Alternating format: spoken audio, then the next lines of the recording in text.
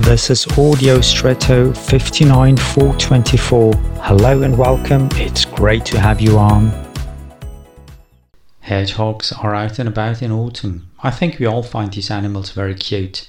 I once learned that you shouldn't touch them with your bare hands, but only with gloves. I actually feel sorry for these animals that they have to protect themselves so much with their spiked armor. They remain motionless as a ball of thorns. Tragic. Maybe you know people in your environment who put up their spines depending on the situation as well. This can be very unpleasant and hurtful for those around them. You have to treat such people, like hedgehogs, with kind of gloves.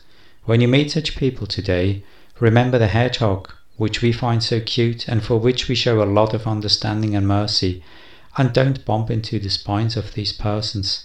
On the one hand, so that you don't hurt yourself, but on the other, also that you can give the person a chance to experience that he or she can feel safe in your presence and without defense and spikes.